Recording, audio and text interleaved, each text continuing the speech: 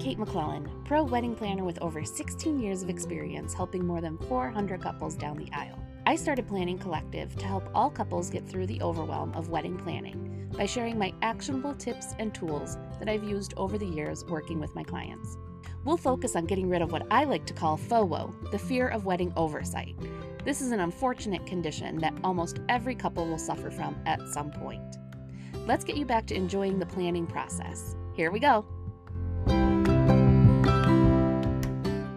Hey guys, Kate here. Welcome back to another episode of the Wedding Planning Collective podcast. Today I'd like to chat about how long it takes to plan a wedding and your wedding planning checklist. Before we get into it, I want to let you in on a little secret. You might actually be catching on to it already. And that is that there really are no rules when it comes to wedding planning. Like we've talked about before, it's all about your priorities and what is important to you as a couple. You could get married tomorrow if you wanted. You could get married 5 years from now.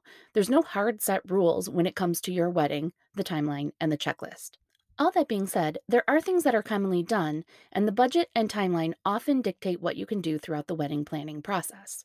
Let me give you an example. A while back, I was on the board of an organization called Wish Upon a Wedding. We worked to give weddings to couples that were suffering from a terminal illness. We were once working with a couple that was looking at a very short amount of time together. We were able to pull off their wedding in just 3 weeks from start to finish. Now, we had the benefit of working together as a group of vendors, so we didn't have to worry about the research, hiring of vendors, the budget, all of those details that most couples will need to consider. If they were planning without the illness and our organization, things would have been very different. But we were able to get it done, and once again, it all comes back to those priorities. Their priority was to get married as quickly as possible and have a beautiful celebration, whereas others might want to have a larger, more elaborate event, and they know they have the time to be able to do that. Let's talk about the typical timeframes, though. The average engagement is just about a year, maybe a little bit over. And this is why you're going to see most checklists that you find online, including the one that I've included in the show notes here, are based on a 12-month planning timeframe. We'll get into how to break that down if you're not looking at a 12-month engagement, but for now, let's talk about longer engagements. Again, there really isn't a rule or hard set cutoff for how long is too long to be engaged, but I don't recommend booking venues or vendors more than 18 to 24 months out. A long engagement can have huge benefits, especially if you're both still finishing school or saving up for the wedding or whatever your specific details might be. But I found that more often than not, trends, opinions, and preferences can change in that amount of time. The dress or color combinations that you love today might change in the next 6 months. Or maybe a perfect new venue opens up, but you've already locked in with another space. There's always a slight risk of this happening with any time frame, but the chances greatly increase once we're over 2 years out. This doesn't mean you can't start planning, though.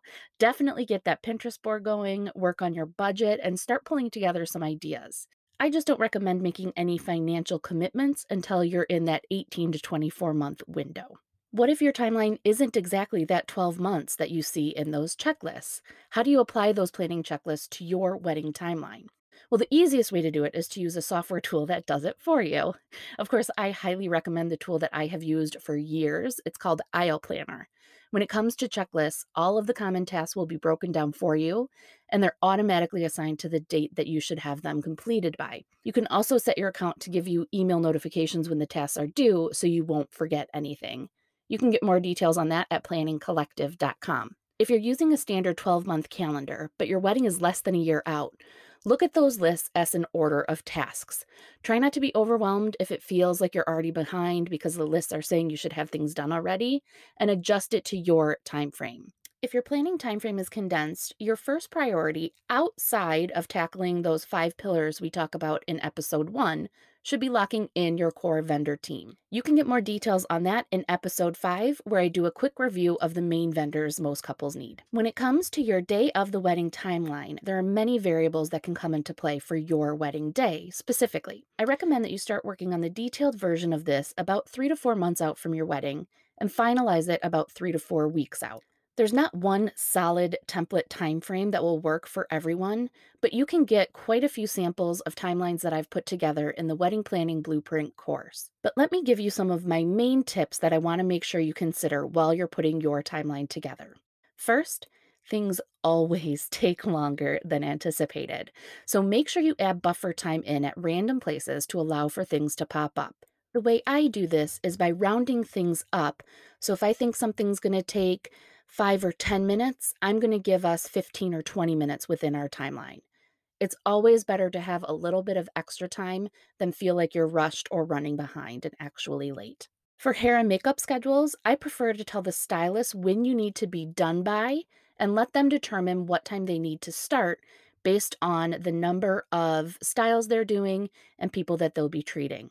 Every stylist works at a different pace, and so this makes sure that you're not making them work in a different time frame than they're accustomed to. While we're talking about hair and makeup, don't get too detailed with the schedules on who's starting at what time, but rather make sure that people are getting checked off the list. That way, if one bridesmaid is running late, maybe has to go get something from her room or feed the little ones, it doesn't mess up the whole timeline and throw everything into a domino effect.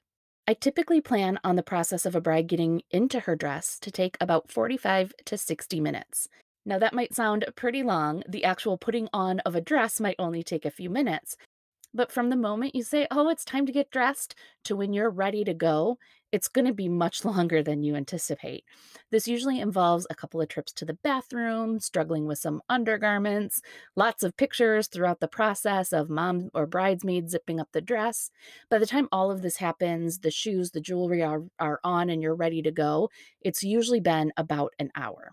There are typically two times a day where we want to make sure that we're strict on our timeline: the start of the ceremony, especially if we're at a religious institution, and the timing of food service. So, when dinner, lunch, whatever it might be, is served. Outside of these two things, as long as we're generally on track, don't stress about things being down to the minute. And the best piece of advice I can give you on timelines might be a little bit biased, but make sure that you hire a professional day of coordinator that will be keeping an eye on the timing for you.